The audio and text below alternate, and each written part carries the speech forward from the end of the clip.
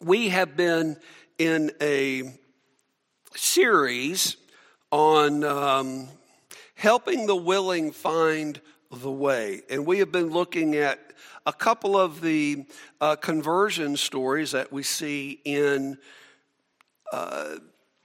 Acts. And today we're going to be over in Acts 16. If you want to flip over there, go ahead. I'm not going to read everything that's there, but we're going to talk about it. We're going to talk about a woman by the name of Lydia. And Lydia is remembered for her acts of kindnesses, specifically to Paul, Silas, Timothy, and Luke. Luke describes her here in Acts as a God-fearing woman. That's kind of technical language that should indicate to us that she's probably not a Jew. She is probably a Gentile who has embraced the God of the Jews. She may be a Gentile proselyte. We don't know, but she is at least one who is aware of the Jewish God and seeks to worship him. Have you ever known anyone that would be described as God-fearing, that has some information, some knowledge?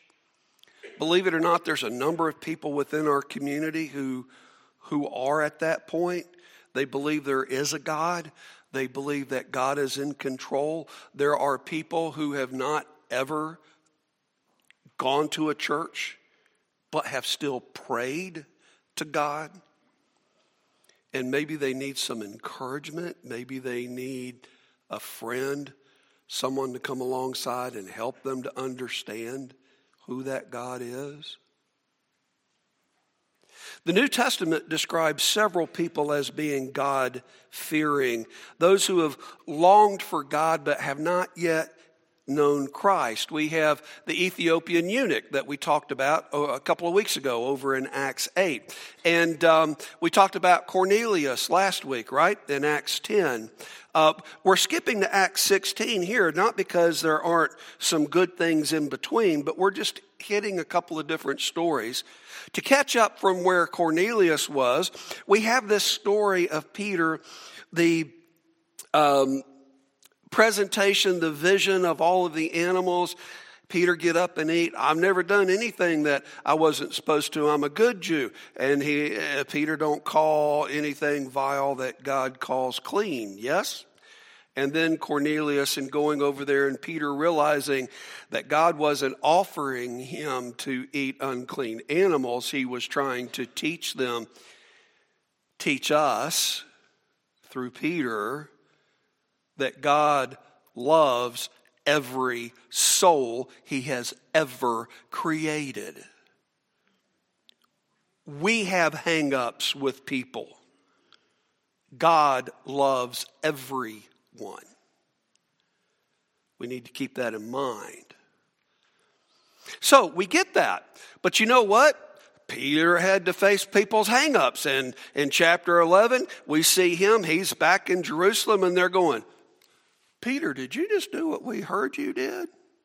And Peter says, yes, I had this vision. He goes through the whole story. In fact, if you read it, you see he says almost the same thing in chapter 11 as what was said in chapter 10. Now, let me ask you a question. How many times does something have to be in the Bible for it to be true? How many times?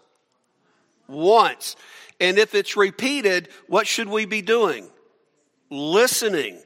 How about if a whole story is repeated from one chapter and then immediately repeated? What should that be telling us? It's important. And I don't know about you, but your preacher has a pride problem. There are times when I forget that every person I come in contact with is a soul that God created and that God loves, and that part of my responsibility, our responsibility, is to introduce them to that God. Some of that comes from experience I've had with people in the past, and I impose that experience on somebody who I am judging without ever thinking or learning about who that individual is. So your preacher pays attention when things are repeated in Scripture the way they are done there.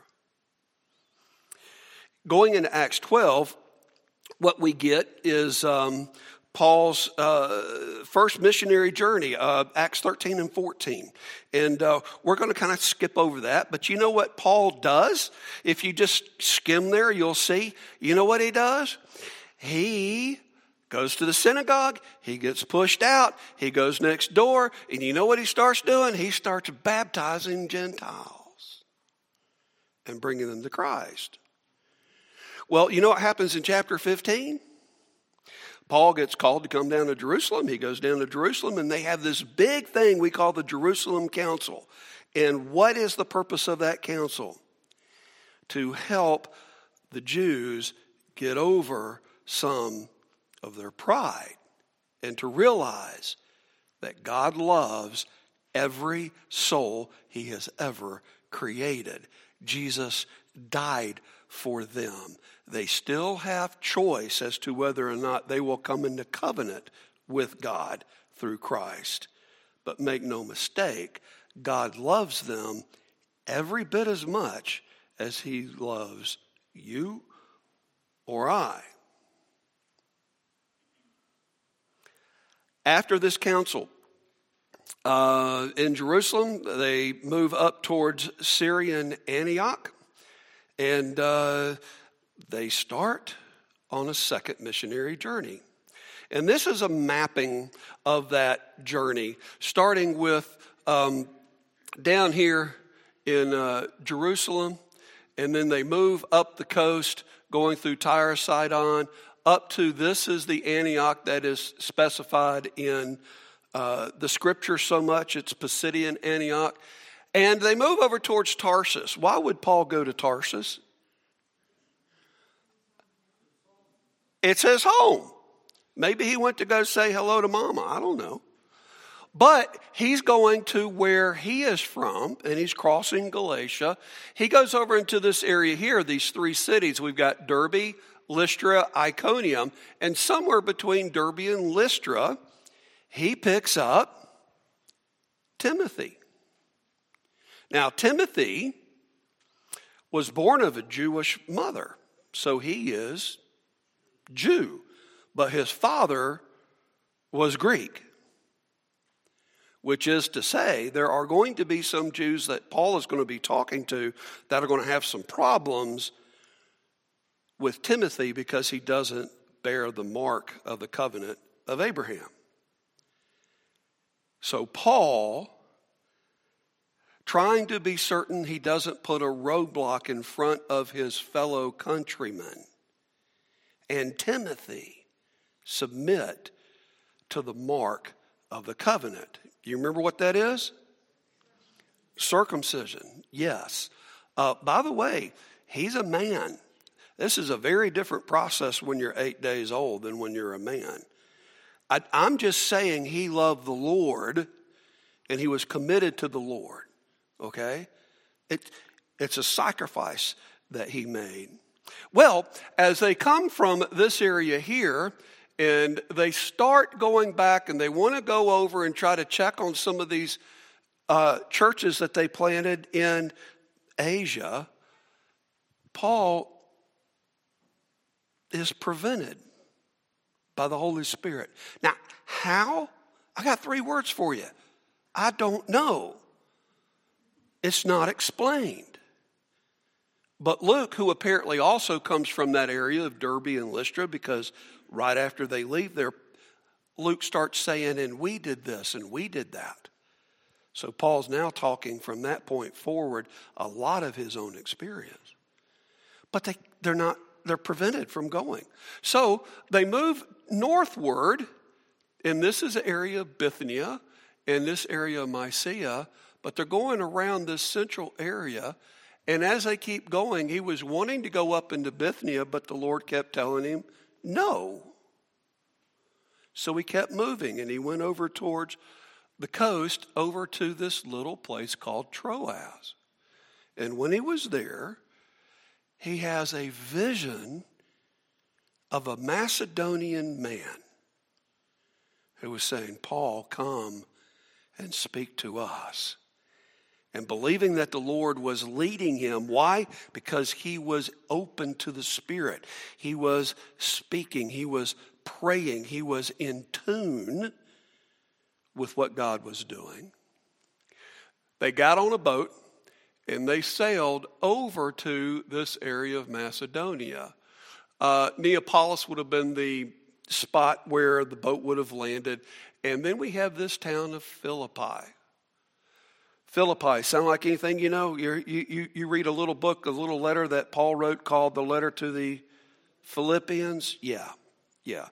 So, this is where he is going, and he is going there by divine appointment.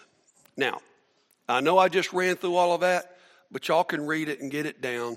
Those first few verses that are in chapter 16 are germane to what we're doing. I'm just not going to read them because you can do that. We're going to pick up at verse 12.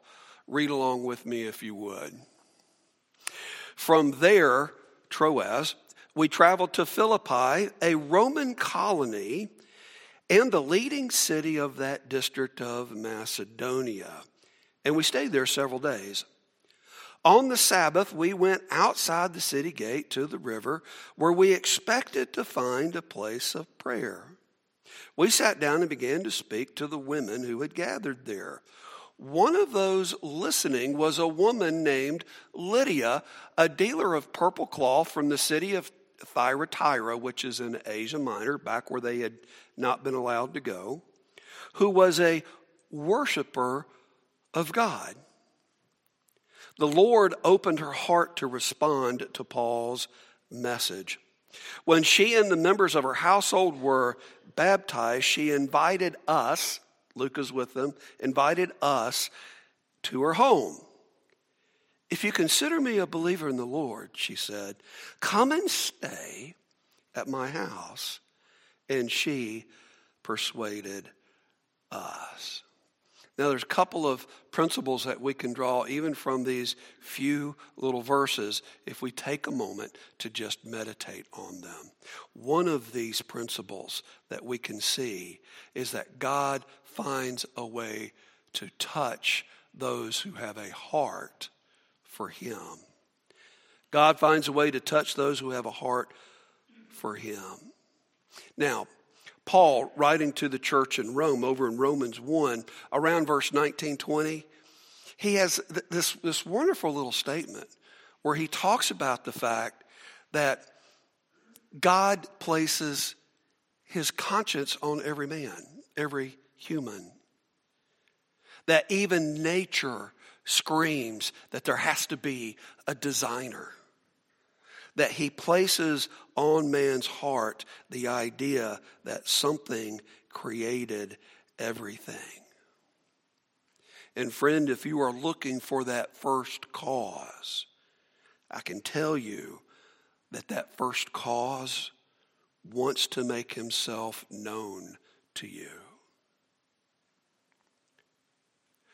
Now, Paul's normal thing, and if you go back and you look through the first missionary journey, you see it, is he goes first to the Jews and then to the Gentiles. He goes first to the synagogue and then otherwise. Well, apparently, there was not a synagogue in Philippi at this point.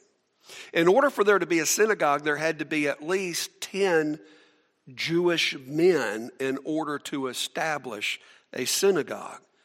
Now, there are probably some Jewish men in the area, but apparently not enough to establish a synagogue. And if you look at this, there is no mention of Jewish men in chapter 16, even in the things that happen following this connection with Lydia. Well worth reading. You can do that again on your own time. Jewish rituals cleanings, though, demanded that there be running water. They have a phrase for that. Do you know what it is? Do you know what running water is? Living water is the idiom that they would use for running water. So it was logical, if there's no synagogue and he hasn't been able to find one, the next best place to go to find Jews on the Sabbath would be where? Where there is living, running water. It's a very logical thing. Among those gathered is Lydia of Thyatira, a businesswoman who dealt in purple cloth. Purple cloth, big luxury item. And the reason for it is it was extremely labor intensive to get the dye for which that cloth had to be dyed to be that color. And as you see from this picture here, you can imagine where it came from. It came from seashells, from little drops that are gathered drop by drop from shellfish. Very labor intensive. Now, women in Macedonia, women in Roman culture, had more opportunity than they did in the Holy Land in Jewish culture, though not all would have been roses. The Roman world was filled with idols and the occult and various gods. In fact, in Roman culture, the talk of one true God was distasteful outside of Jerusalem. And yet, Lydia had a heart for that one true God and was open to his call. Joe Bassano, author and preacher, writes this: "Our Father does not need buildings or aisles to call the lost to him. He only requires a heart receptive to Christ." Would you agree with that? Yes. Okay. God led Paul, Silas, Timothy, Luke to Lydia. And friends, God may be calling you to someone if you're open to his leading. Mike was a minister down in Atlanta, Georgia. And I heard him talk once about going to a conference that was in downtown. And if you've ever been in downtown Atlanta, parking is almost hard to find on the street, almost non-existent. You have to park in these parking garages. And, of course, you pay for it. And he had parked in the lot there next to the convention center. And on his way back to his car, the person that was the parking attendant had changed. And the person who was there was a big, huge, tall, massive man, very intimidating in his look. And as Mike was coming into the parking garage, this man looked over at him. He said he glared at him, and the guy probably didn't mean to, but there was something in his face that just intimidated Mike. But Mike spoke to him and said something, and the guy kind of, and then he started walking onto his car. And as he was walking to his car, he heard the Lord. I don't know how, but he heard the Lord say, "Go back." Mike thought to himself, "Go back where?" He said, "Go back." "Lord, you want me to go talk?" Not him.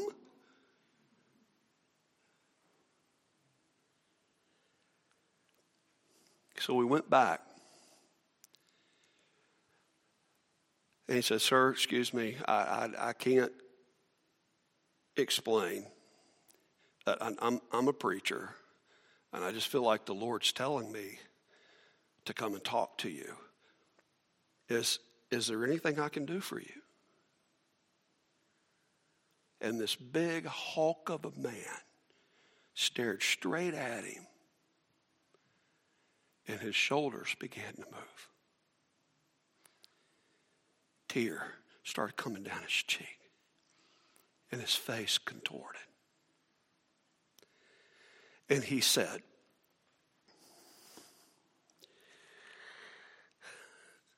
that he had told God that day that this was it.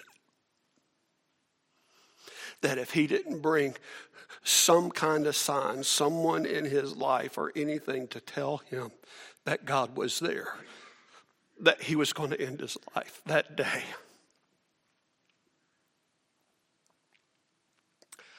I call that a divine appointment.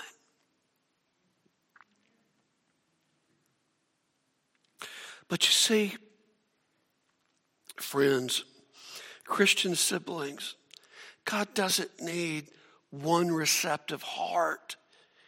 He needs two. He needs us to be open to giving people what we understand that can change. Not just eternity, can change their life in this world. We need to be open. He needs you. Who is it that God is leading you to?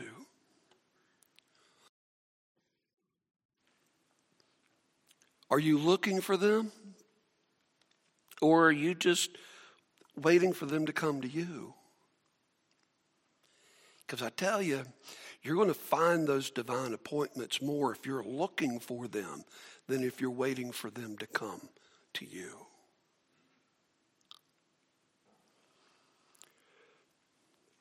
Another principle that we can draw from this short story about Lydia is that service is the natural response for those who know Jesus. Lydia was so happy to understand that the Messiah had come that she opened her home to Paul and all of those in his company.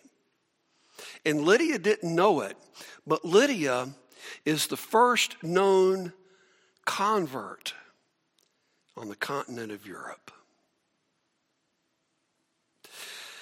The good news of Jesus Christ had changed Lydia's heart. And it has the power to change hearts today. The good news of Jesus Christ changes the brash into the beautiful. It moves the keeper of the remote to the reader of the word. It changes the absent father into a loving dad. It can change an alcoholic into an evangelist. It can make the proud meek. It can change the timid into bold. When God's word gets into our life, it changes us from sinners to saints. We serve a risen Savior. But you know what? I know you do because I see that in you. You know I do because you see it in me. Because I want to tell you a hard truth. Whatever is Lord of your life, people see it. I'm not saying what you say or what you think is Lord. I'm saying your actions display who it is that you serve. And when coming to Christ, baptism is a very natural response. We see that here in Acts 16. Which kind of begs a question, because this story is so short, what would Paul have told Lydia that would have convinced her that she needed to be baptized? It's not really specifically recorded, but because we know what Paul said to others, we have his writings. He is the greatest teacher that we have outside of Christ in the church. He probably said a lot of what he says in those writings. He probably talked about Jesus dying on the cross and that he rose from the dead, proving that he was God in the flesh. He would have talked about God's power to change lives, and perhaps even he would have said, let me tell you what happened to me on my way to Damascus, and would have given her his story. He would have said something along the lines that we can't earn grace, but instead our inability to atone for our own sin earns us death. Yet the gift of God is eternal life, which is found in Christ Jesus our Lord. He may have told her that life in Christ is not about a religion, but about having a relationship. And Paul would have told her that to accept Christ means to be obedient to God's will and to submit yourself to the watery grave of baptism, and then leading a life devoted to making more disciples and showing that he is Lord of your life by what you do, what you say. When writing to the church in Asia, in Ephesus, in chapter 5, he writes this. This is from the Good News Translation. God loved the church and gave his life for it. He did this to dedicate the church to God by his word, after making it clean by washing it in water, in order to present the church to himself in all its beauty, pure and spotless, without spot or wrinkle or any imperfection.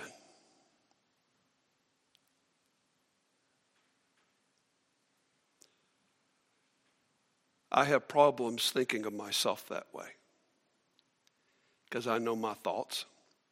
I know what I have done in the past.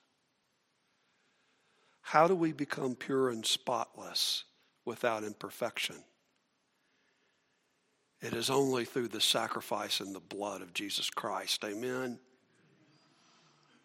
And what's under the blood has been forgiven. It is gone.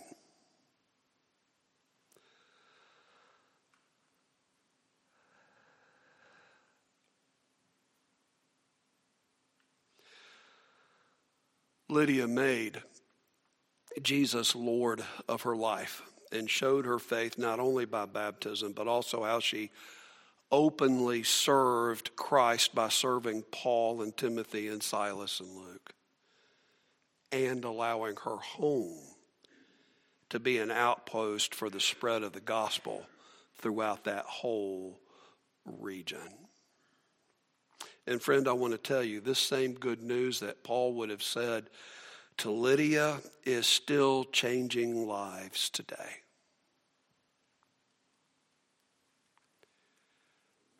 Do you need that life change?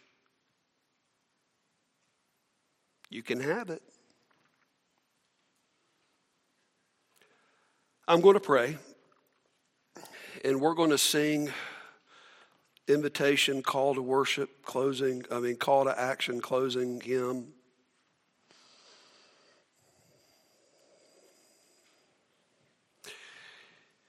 If you need life change, you need to get it done.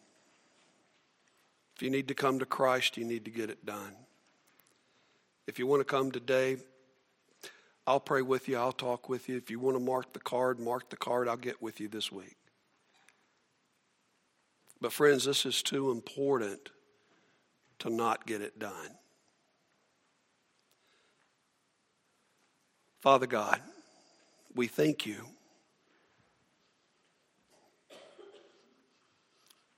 We thank you for your word, and we thank you for Paul. We have learned so much from his life.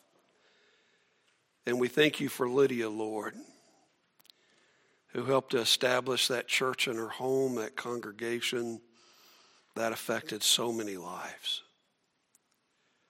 We thank you, Father, that you love every one of us equally, that we all have value in your eyes. And we thank you that you allow us to serve you, and you treat us as sons and daughters, as your family. We thank you for the reminder of the hope that we have in Christ. And we thank you for this day and for this time. And it's in Jesus' name we pray. Amen.